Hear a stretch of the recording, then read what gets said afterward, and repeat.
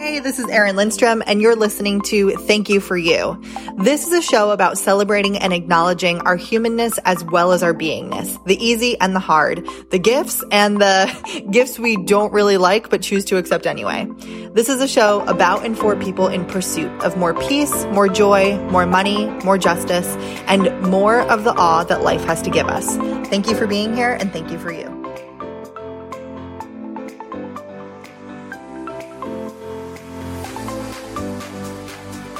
Hey, you are in for a treat because this conversation that you're about to listen to with me and Mike Ganino is, I think, epic. His energy, I'll just share with you what I told him when we got off. Mike is so talented. He helps people with public speaking, so it's no surprise that he's a good public speaker. But there is something that happens because you can listen to his words and you go on a journey with him through his stories. You are everywhere he takes you. He is just a master at actually taking you on a journey. And then energetically, it's incredible to be with him in conversation because conversation takes skills. And Mike is beyond most people. I feel like I'm a pretty good conversationalist and he is just worlds beyond. And I think that's really part of his gift as a human. And we met at a live event in Canada a couple years ago and immediately kind of loved each other. And I just think he is incredible. It is such a gift to be in his presence, and not only in just what he's sharing, but just feel his energy as you're listening to this conversation because it is so good. It is magnetic. And, it's just such a gift. I'm going to stop talking and just let you listen to it. But so you have a bit more background about him. Mike is a storytelling and communication expert who hosts the Mic Drop Moment podcast, which I'm interjecting into this intro for a second. His podcast is so good. Go listen to it. He does it differently than most podcasts. And it's well edited with music and different things. He just blows it out of the water. Okay, back to the intro. Mike is an author, the executive producer of TEDx Cambridge, and has been named a top 30 culture speaker by Global Guru. He teaches storytelling, presence, and public speaking to some of the biggest names and brands. In addition to his track record as an executive in the hotel, restaurant, retail, and tech industries, Mike's worked with organizations like the American Marketing Association and Uber. Without further ado, I'm just going to roll right into this conversation, meet my friend Mike Ganino, and I hope you love this convo as much as I did.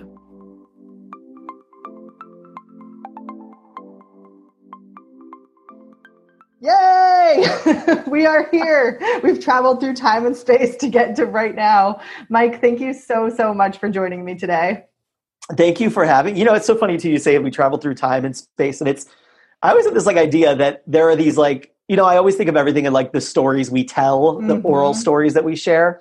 And I always think there's something about the people that you circle, and it's I just feel you and I have done things together, but we just find each other in all kinds of new ways all the time. And I just think we travel through time and space and we're just part of each other's stories in ways that we don't know. And so I'm happy to be here with you too. Thank you. Oh, I'm so excited.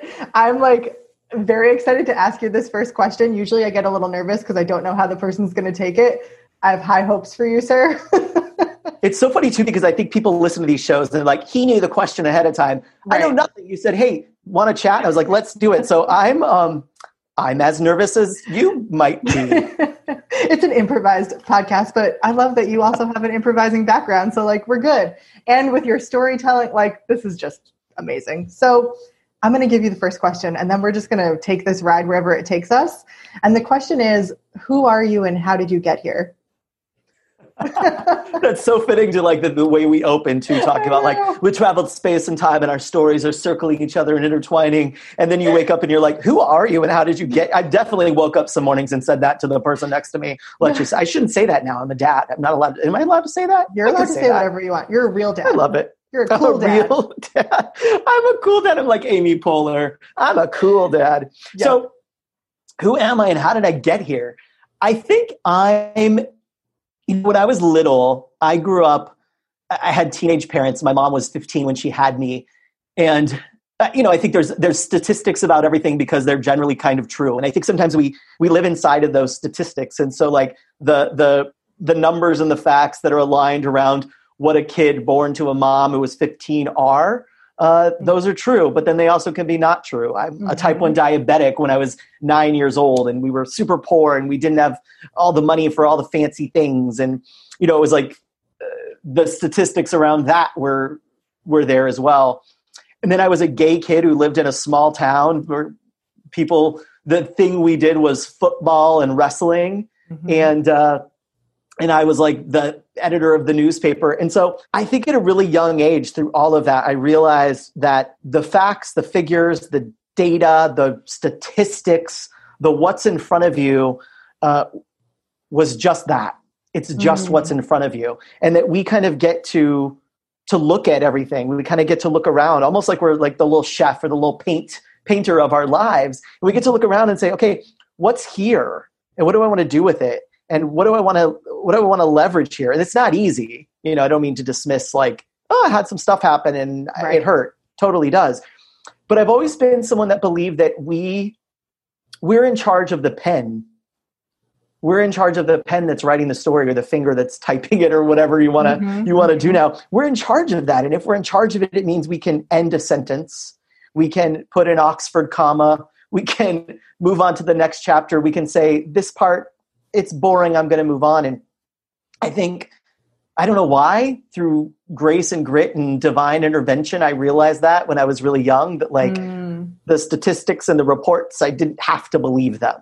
Yeah. I didn't have to believe them, that I had the pen and I could write something new. And so, oddly, I think now at 40, I've like figured out how to think through all of that. I don't think at the time, I was probably kind of a precocious kid because I was always like entertaining and putting on shows. But I don't think I was precocious enough to be like, let me tell you, I'm the author of my own story and I've got the pen. When I was 8 years old, I didn't see it that way. I just kind of always felt that like, okay, well, this is here. What do we want to do with it? I always, long before I knew about the rules that you and I've learned around the improvisational theater and sketch comedy world, long before I knew them, I think I realized, okay, this is here. And I could be mad about it, or I can like pick it up and take it with me, or I could throw it over the fence, or I could step on it, yell at it, kick it. I get to decide that. And it took me a really long time professionally to realize that same thing applies to people at work. It applies to people on stage. It applies to us as business leaders. And so who I am is someone that deeply believes that we all are here to share our stories, that we all are here to share them orally, that we are here to talk to each other, that something magical happens when we put words to our experiences. And that even if you've not been through much, even if you're like, I don't know, I kind of had it great. We lived in the suburbs and everything was perfect. I know there's a lot of people listening who are like, you do not know what the suburbs was like, Mr. Mike. Right? I know that the suburbs aren't always great too. I'm just using the idyllic life. That it's our job to look at our experiences and say, what did that mean? What was that about? So I'm a firm believer that we all have a story to tell. And how did I get here? I just kept finding really cool people to be my friends and really cool people to create new stories with. So that's literally how I got here on this podcast, coming to your earlobes via the assistance of Erin, the exquisite queen of all things in my life. But I also got here because when I meet people, I think, what are you about? How do we circle each other? And so, I don't know. That's how I got here and how I got here. I love it. That was beautiful. Thank you. Thanks. Oh, so I have a couple questions for you, if that's okay. And we're just going to kind of like dive right in. One of the things that really just struck me about what you shared about like childhood and the things that are happening were two things. One is that the idea of like this being a statistic and kind of knowing like what you're in, and that like it doesn't necessarily like it shouldn't pan out a certain way based on the facts. And I'm wondering, like, as a kid, those are a lot of times held by the adults in the room that like we don't even know as the child who's growing up in it. Did you have a sense of that as the child? Like, did you know more than you felt like you were supposed to know?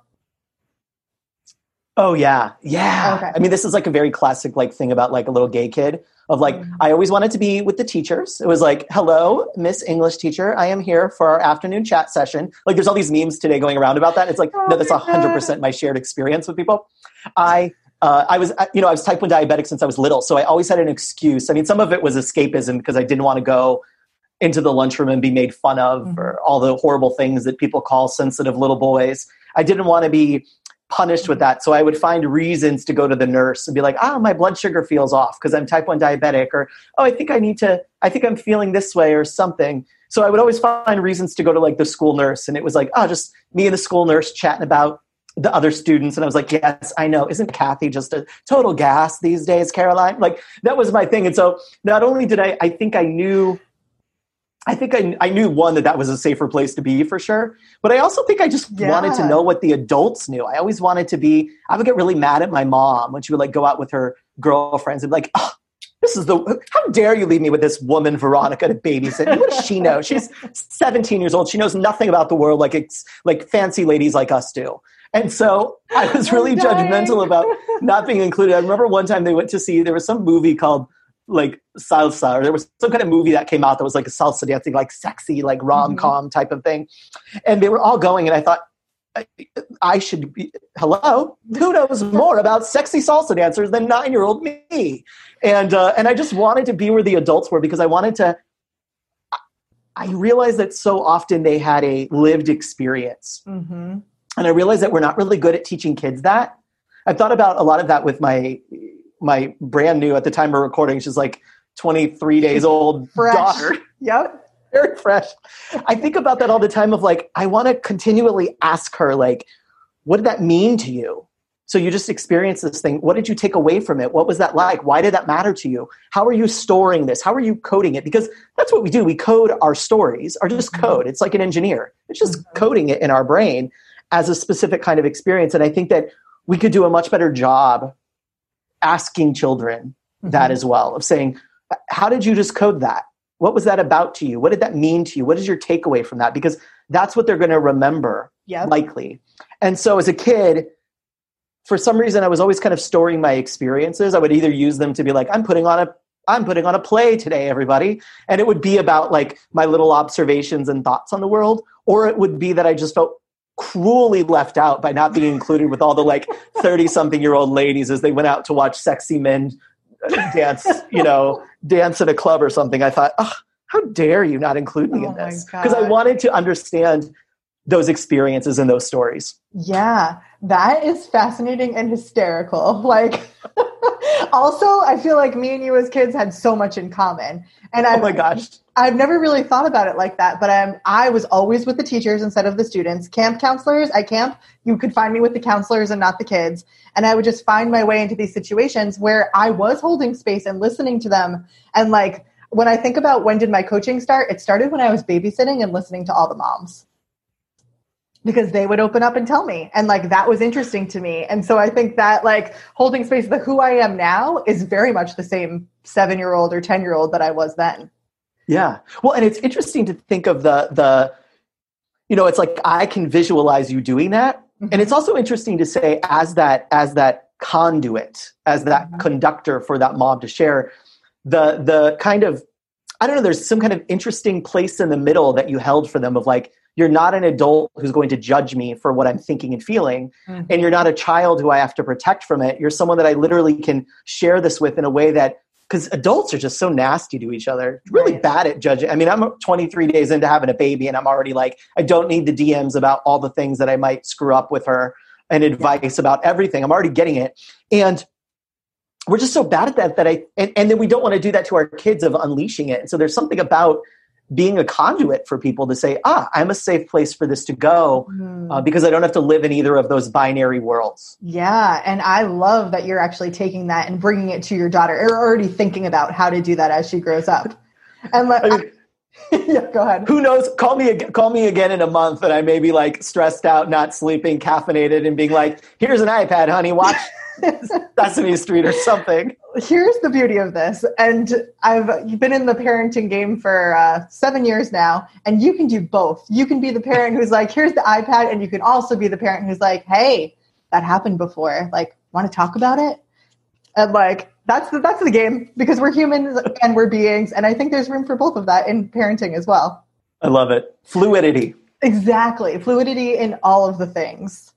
So Oh my gosh. So one of the other things you said was that as a kid, like you knew that you kind of like had this stage or this power of like, what do I want to do with this? And I was wondering, like, can you talk about that a little bit more? And like, what did that show up for you as a child? Because I'm sure you weren't like, I'm the writer. Maybe you were. I'm the writer of my story. But like, what did that feel like as a kid? And how is that, you know, who you are and how you are and really the gifts that you share with people now? I think that, you know, probably when I was in it as a kid, I always was seeking out art as a survival mechanism. Okay. I was thinking about this the other day because there was maybe it was 2 months ago or 3 months ago, Reba McEntire, the country music legend, Reba McEntire, was doing like a re-release or something of one of her albums called Rumor Has It. That was the album. And it's one of the albums where she started to go a little bit more, she started to become the Reba that people remember from the 90s with the big hair. She was like at the beginning of that move to where she became like a national treasure, a national known entity. And so Rumor Has It had the song like Kathy's Clown. It had a bunch of these other hits. And there was this kind of B-side song on it. And this was in 1989, 1990 when my parents were getting divorced. And I felt like I didn't know how to talk to my mom. My dad and I had always had every issue that every little gay boy has with their dad before they come out. So I didn't care about how to talk to him. I wasn't interested. Right. But my mom and I had, especially because she had me when she was so young, we'd always had this really different bond. I mean, I was 9 years old. My mom was 24. So it wasn't like my mom was, you know, a lot. We were listening to the same, like I listened to Madonna because that's what my mom listened to. Right. I didn't have to hide my Madonna obsession like so many of my 40-year-old gay peers. My mom was listening to Madonna and it was like, well, I'm just doing what you're doing. I'm not, you know, I'm not gay or anything. I'm just here in the car. We're, you know, dancing to Express Yourself or voguing with each other. And so all of a sudden when my parents got divorced, I just had this time where I didn't know how to talk to her anymore. I didn't know how to relate to her anymore. I think that there was probably some of the divorce stuff that was no longer being shared with me because, you know, I was 9 and probably shouldn't have been. And so I felt really lost, almost like I had lost a friend. She was still doing all the motherly things that she needed to do beautifully. Yeah. But the side of her that was kind of like my friend, I had lost that a little bit. And as like a little sensitive boy, that relationship with my mom was like a very special and unique one. And it still is today. And so this album, this Reba McEntire album, Rumor Has It, was out. And I listened to, you know, all the hit songs or whatever. And then there was this B-side song. And it was about a little girl who was sitting in her room and she and her mom weren't talking to each other anymore. And she looks up at the moon and she says, are you the only one who knows how I feel? Are you the only one I can speak to? And I remember we lived in this little tiny apartment in San Diego County, California, like up in the mountains, not near the beach. It was like, you know, further away from all the sexy parts of San Diego. And I remember listening to this tape. It was a cassette tape. Yep. And I listened to that song over and over and over because it was really how I felt. And at the end, the song solves itself where they come together and they do that. And I remember finding so much hope in that art. Not only was it that the art was expressing how I felt, but I remember I didn't know how to say how I felt. You know, and thinking about, did I always know I was the author with my pen in my hand, writing my own story?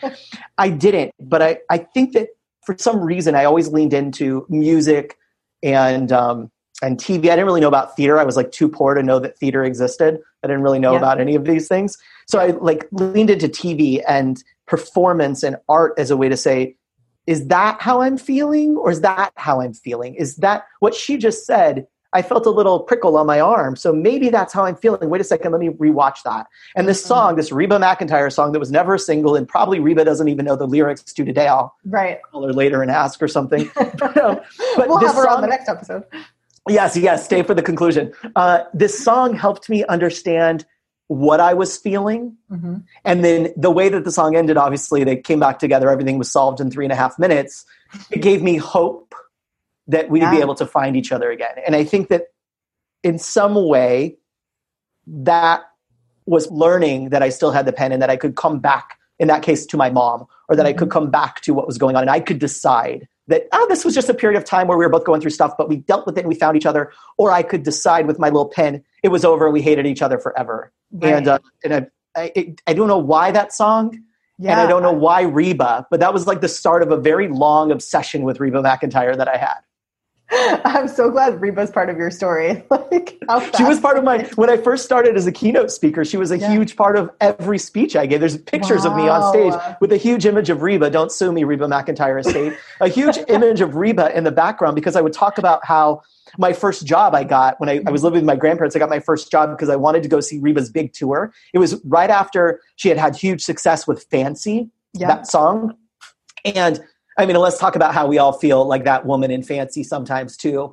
So it's like the underdog story of a lifetime. But I wanted to go see so bad, and my grandma and my grandpa were like, well, you got to pay for it. And I was like, okay, let me add up my allowance, $10 a week, and it'll take me 7 years. And I was like, I can't afford this tour, because she drove out in like a taxi on stage. Like a taxi delivered her on stage. Like, here's Reba singing Fancy, delivered from a moving taxi at the MGM Arena in Las Vegas. And so that's how I had to get a job. And that job then taught me all of these things. And so I used that in my keynote. For so long, I talked about Reba. So me and Reba, we close, girl. Wow. I had no idea there was such a link there. But like, now that I know, I'm going to see the world in a different way. She's a great teacher. I bet. It's funny that you mentioned the Fancy song, just in terms of like, the whatever planet we are and how we orbit around each other. It's like yesterday, my memory on Facebook was 9 years ago. I moved to Savannah. I remember the night we moved there, we did karaoke and Fancy was playing. And like, so it's just always so funny how things like connect back. Yeah. So you're a little kid, you're in California. What do you want to be when you grow up? I think I had like a weird, I don't think I knew a lot of what was possible. Mm-hmm. I find these people and they're like, yes, when I was young, I knew I wanted to be an astrophysicist. And it's like, I didn't even know that was an option. I thought my option was like garbage collector. That was what my dad's job was. He was like a garbage man. Mm-hmm. My mom was like a maid cleaning hotels. My grandpa was in construction. I saw people working in town. I didn't really know that. I just thought people like worked in offices, or they worked in shops, or they picked up trash. That was what I thought the options were available. But so I don't know that I ever, when I was little, said, this is the path for me. Yeah. Outside of that, I just kind of leaned into what I was interested in. And so I was always putting on little productions. We would watch, my friends and I would watch like the newest episodes of Kids Incorporated on Saturday mornings. And they'd be like, okay, let's sit down and we need to map out the script. And we need to figure out how are we going to do our version of it. And sometimes for nobody. We would just go to there was like a creek behind our house. We had to like climb through a fence that like scratched. I mean, this is like the word, we're getting tetanus shots going through this fence. We would climb down there. We would like there was a big flat rock, and we would perform our Kids Incorporated set to nobody but ourselves. And so I knew that something there felt right to me. Yeah. In high school later, I wanted to be a lawyer. I went through all the stages. I was like, I'm going to be a doctor. And I was like, I don't know if I could cut someone, or I don't know if I want to do that. And then I wanted to be a lawyer because I was like, okay, well, Ally McBeal is amazing. And if she can like talk to babies and wear really cool outfits, then maybe I'll be a lawyer. I'm really good at arguing with people. Probably thought I was smarter than people because I was like in this really small town. And I was like, I am smarter than most of them. And then I went to college and I was like, I'm smarter than nobody because I used to be the big fish in a little pond. And now I'm just some like twit who came from the boondocks in this nice school. And so then I learned I had other options. I went to college. I was studying broadcast journalism, and I thought, ooh, this is a way. So I think in high school, the like idea of like showing up and putting on a show and expressing myself became a thing. And I just kind of bopped around looking for ways to do that. And then I found improv, of course, in my early 20s when I was in Chicago as an actor. And I thought, I'm going to be a millionaire doing improv. Then I realized, like, I'm going to get a free Corona nightly for doing improv. Yup. But so fun. But I remember the first time I was in a show, they at Improv Olympic in Chicago, and they came and they said, like, okay, you're going to be in the show, yada, yada. I went into the office, the little admin office, and I was like, hi, I'm here. And I like walked in and I had my like driver's license and my social security card. And I was like, here you go, to the lady. And she was like, what's this for? I was like, well, it's my ID and my social security card. And she was like, what are you telling me, honey? And I was like, well, You didn't hear, did you? I'm in this new show Sunday at 2 a.m. I'm in this great show. It's going to be a huge hit, which you're laughing because you know that Sunday 2 a.m. is like, sure, show up if you want. There's an hour left in the liquor license, so get here and do a show. And she was like, what do you want me to do with that? And I was like, well, I'm in the show, so we need to do paperwork and, figure out where I'm going to get my checks. So she's like, sweetie, you ain't getting paid for this. And I was just like, oh, this whole process is about something else. So thankfully improv led to other things, but right. I didn't get it at first. Oh my God. That's amazing. Oh, the expectations and reality and that moment of like, I'm here, I've arrived. And it's like, no, you haven't. Right. Yeah. You're going to be doing improv for a bunch of drunk people next to Wrigley Field, where every time you ask for a suggestion, it's phallic. Phallic or pineapple where I live. Like that's there's a link. There's a link. I mean, yeah, they're not completely unrelated. Wink. Oh my gosh. So I love hearing about like the journey from college and then to improv and like acting. And obviously now you're here and you have your own business. Can you talk to us a little bit more like about that journey? And I don't know if there was anything, I mean, it sounds like as you leaped, there were things where you had expectations and then it was like, bring it back.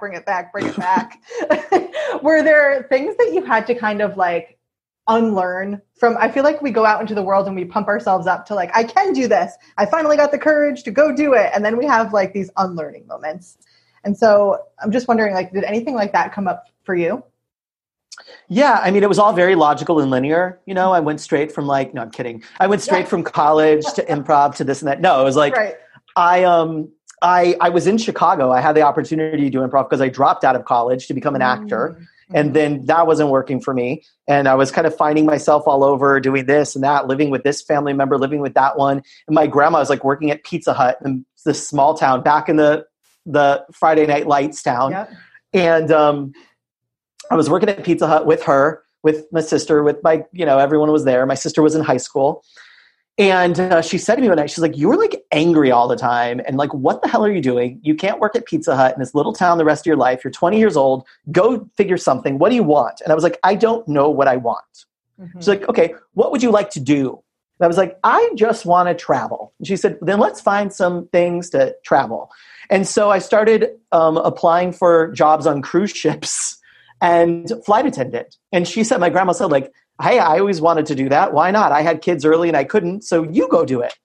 And so I got a gig with with an airline, and that's what moved me to Chicago. I didn't know that. Yeah. So I was a flight attendant when I was 20 in 2000, and that's how I started doing improv initially, because I was there. And as a flight attendant, you can work a pretty minimal amount to maintain your benefits, and you're like I made like $16,000 a year, but you could work a lot and make some more money. Right.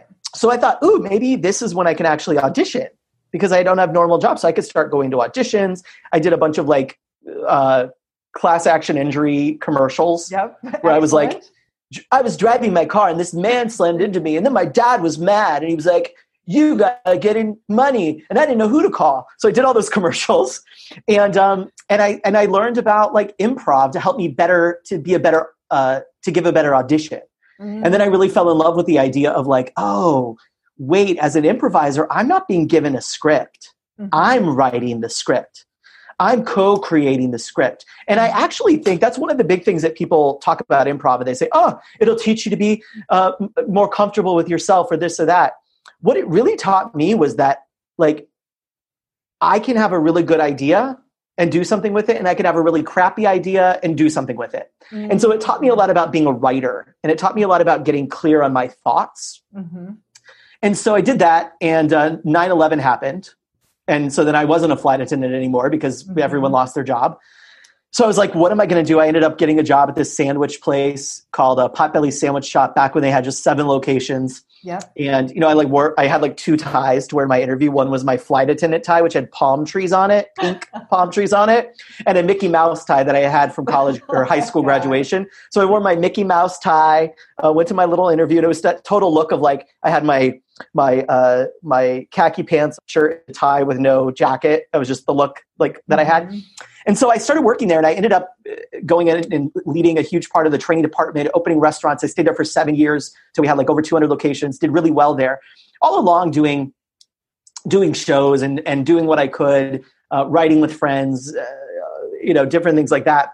And I started to realize there that like people at work really need some of the stuff we do in the theater world, that I didn't even know there was such a thing as applied improv or applied theater even. But I just thought about like, wow, like I'm much more effective at presenting than this other person, and they're not going to get promoted because of it. So like, let me help them learn what I know about this. And I just started to think about like how we could use that. And so I started doing that, and then went to the next place, kept growing in my career, eventually was a partner in a spot that we sold. And after that, moved to Los Angeles to kind of figure out, at first I wanted to be like a talk show, like a TV travel show host. Yeah. This is in 2014 now. And I thought like, do you just wander around Sunset Boulevard until someone says, you look like a star? I don't know. I thought it was like 1920s, like I was going to be like Elizabeth Taylor or something. Yeah. And it's like, me, but that's not how it works, obviously. So I started putting out like ideas and content around my thoughts on food and restaurants, and that started getting me consulting clients to help them with their food and restaurants. So that's like how I became a speaker. And the moment that you asked about of, kind of making choices, making decisions, how things occurred, was I came to this place, and I think this is so important for so many of the people that I know are attracted to listening to this show and who are the kind of people, is these are multi-passionate people. And it's also we're people who can typically figure it out. We can typically do whatever. And that's beautiful. And it's really hard. It's really hard to be the person who says, I can do any of it. I can go be an accountant and I would be fine at that. I could offer a product where I teach people how to do Instagram stories better. I could do something where I teach better presentation skills. And I found myself, and this isn't even that long ago, and I recognized looking back at my career over and over and over, I did the next thing on the rung. I took the next promotion. I did the next obvious thing. And so often I didn't stop and say, what do you want? Because I think much earlier, even though I ended up in a great place and everything was lovely, I think I much earlier would have said, how can I explore sharing my ideas with the world? Maybe in my early 20s or late 20s, early 30s, I would have said, I have some ideas that might help people show up and tell their story and present themselves to the world, express themselves. And I never asked myself that, because I just kept saying, well, this is in front of me and I can do it. Right. So I should do it. Right. And it's like that weird downside of being, and I think so many of the people who are attracted to someone like you, Erin, are people who are probably pretty good at whatever gets put in front of them. They can figure it out. And it's hard sometimes when you have those opportunities to say, what do I actually want to be good at? And that goes right back to what you were saying about that conversation with your grandmother or your sister, the one who asked you, like, what do you want? And you're like, I don't know. And then it's like, what do you want to do? How would you like to spend your time? And I think that's such a good entry point into like, okay, if you can't answer, what do I want? Great. Let's start with like, what do you want to be doing? And then as you start to explore that, then you get to come back to that question of what do you really want? Does this feel like it? And like that check-in, that coming back to it is so important as we're expanding into the creation. Yeah. And sometimes it's like, you got to do this thing to get to that thing. Totally. But there does become a point where you can stop and ask yourself. And I mean, recently, because I really think there's a whole thing, and I love this about you because you're similar. It's so easy for all of us, the people who have podcasts and who go on podcasts and who are the gurus of the world, to say like, this is absolute. And I've known the absolute from on high, a divine being did it. But I mean, I will say that as recently as last year, I was really busy. Things were popping.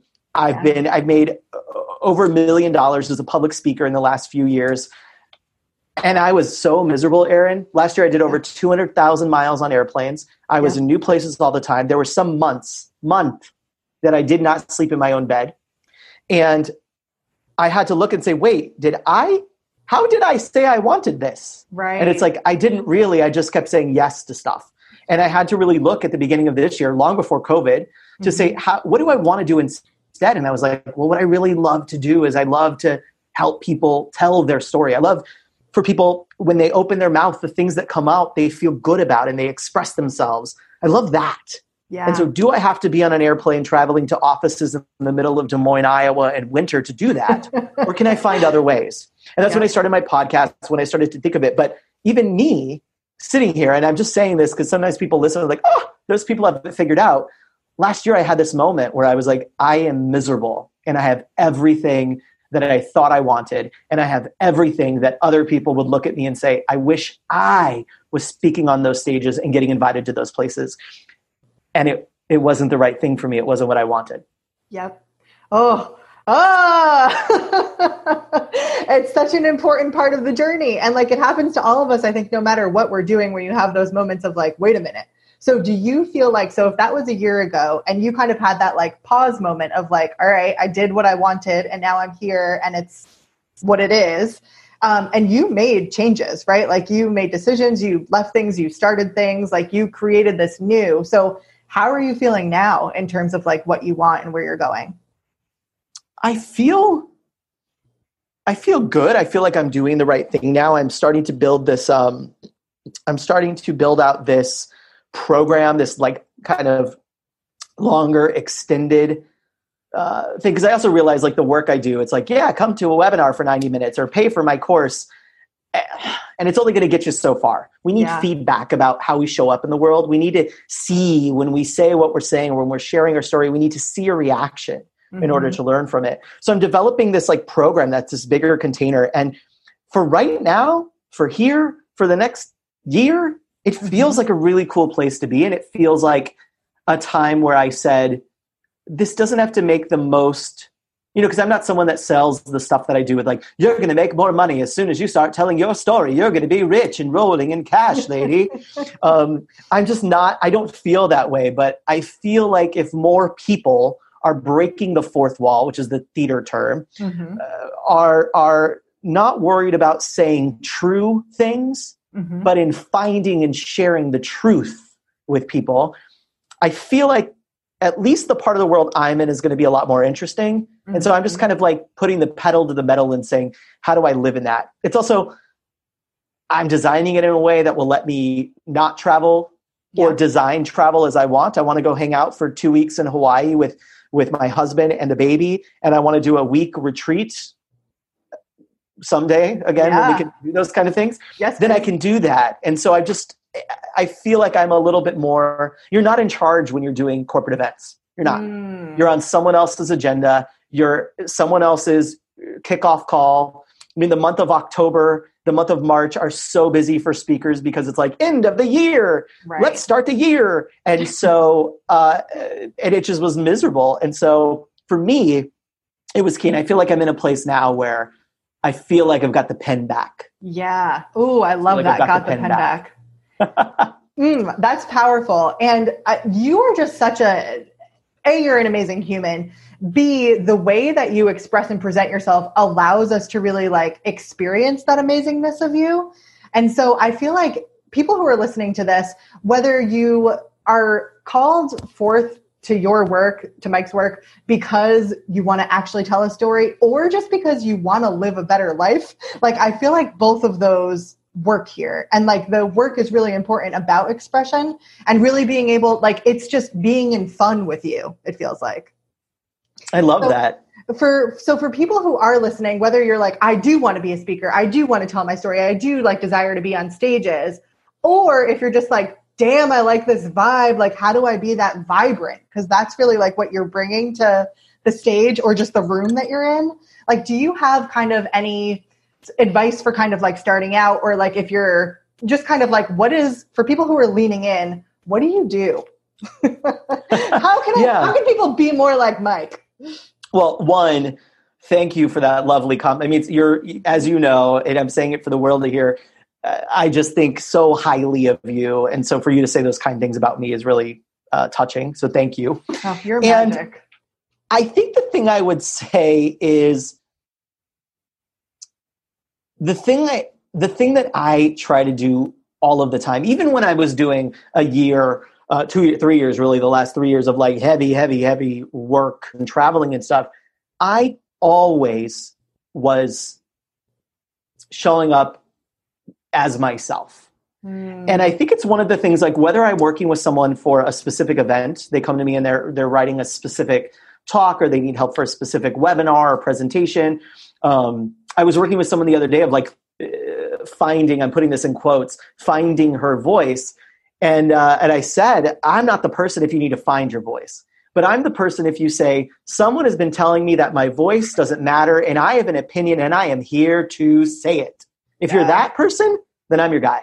Because let's strip away the bondage. Let's get rid of all of the straps that have been put upon you about how you are and how you show up. I think it's actually one of the reasons that I was successful as a corporate speaker is that there was such a contrast between the way I showed up and the way other people did it. It made the audience and the people booking me feel like, maybe there's more possible for us, because we all feel like we're boring people to death with our presentations. So maybe there's another way, because look, this guy got here and my company, my law firm, my bank, that was always the funny one, the bank, my financial firm hired him. So if he could be like this, maybe I could be a little bit more like me. Because I'm not in the, and I totally appreciate it and love it. I'm not that person who says like, own your weird and be weird and strange for the period of being weird and strange. Like when I did improv, I wasn't a goofum improver. A goofum is the kind of improver is like, let's find the slapsticky joke here. Right. I was never that person. I was always really drawn to political satire. I was always drawn to not even smart comedy, but like reality-based comedy, where it's like, no, let's just look at what's real and make fun of it. We don't need to create characters who are wild and zany. Like the stuff like the woman at the grocery store is enough. She's interesting enough. We don't need to add layers. Totally. And I feel like for folks who are out there who are saying, how do I do more of that? It's three things that I would say to get started with. Number one is when you're in front of people and you don't feel like yourself, who are you being? Look at that person. Give it a name. Give that character a name. So when I'm in front of people and I am giving a presentation, what is that? Who am I becoming? We need to understand that a little bit, because the goal here isn't to become more of yourself. I don't buy into that. I don't buy into find your voice. I don't buy into any of that. What I believe is we need to rip off the fourth wall. We need to rip off the bondage, and we need to reveal ourselves. We need to express ourselves. We don't need more. You're not broken. There's nothing wrong with you. There's no shortage in you. What's happened is you just have all of these layers, and we need to rip them apart. So one is, who are you being when you're not yourself? Let's just take those pieces away. Number two, what is your opinion? When I start working with someone in my courses, one-on-one, on stages, in workshops, I always say, what's your opinion? We don't need another speaker, another leader, another course creator who's out here just telling us how to do things and how things are. What we need is someone with an opinion that changes our mind. If you look at Simon Sinek, Brené Brown, Mel Robbins, go back and watch their very first TED Talks.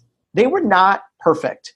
In fact, Simon Sinek looks like he's in the back of a prison somewhere. It's poorly lit. It's poorly shot. It's not what you would think would create a guy who I think makes like $100,000 for a keynote now. Right. Why did it work? Because he had an opinion. Because he stripped the bondage, he showed up as him, and he said, this is what I see in the world, this is how I feel, and if that's for you, get the heck on the bus, because I've got a book coming out and you can buy it too. I mean, that's the way it works.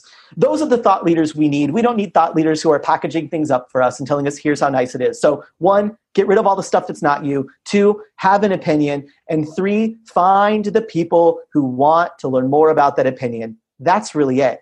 Then it feels very comfortable and safe to go out in the world. I mean, I was talking about the corporate work. So when I go in and I work with a financial firm that's like buttoned up, what do I know? I know they saw my website. I know they saw the colors on the website. I know they saw my about page and my bio that Erin helped me write, by the way, so it actually sounds and feels like me. The whole about page, if you go to mikeganino.com /about, that's Erin's work with me, where we got really clear, and you'll notice at the top, it has an opinion. It does not say like, hello, all corporate leaders should tell stories. It says, you have a story to tell. What the heck is wrong with you? Let's get it out there. Let's change the world. It takes an opinion. And so I know when I get on a corporate stage, they're not going to be shocked when I show up, because I put it out there that way. Because you've already revealed yourself. Yes. Oh, it's so good. And I know these are all just about, not just about, but these are about storytelling and being on stage and all of that stuff. And there's so much just like life lesson in this. It's so important, like taking these and apply it to whatever you're doing, like revealing yourself, having an opinion, and then finding the people who want to learn more. Like that's being of service, is you being yourself and being out there and sharing and shining. And I think it's what it takes to build a, it's what it takes, I think, today, right now, and ongoing as we think about what the world looks like post-COVID, what the world looks like post whatever happens.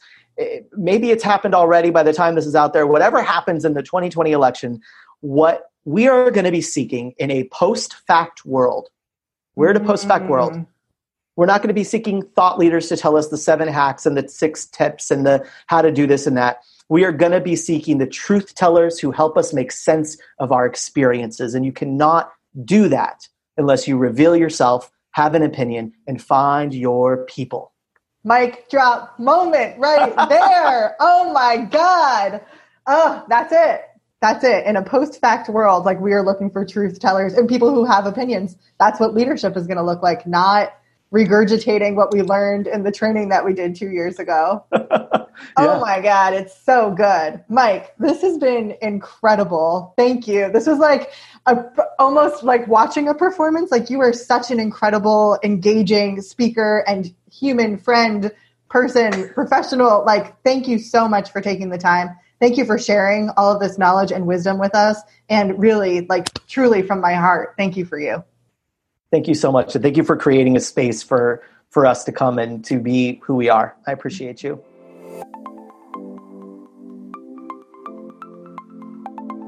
Hey, it's Erin, and I want you to know that you matter. Everything you're doing and everything you've done, it all matters. It all counts. Because you are important to the people around you, your family and friends, your audience, your clients, and quite honestly to the world.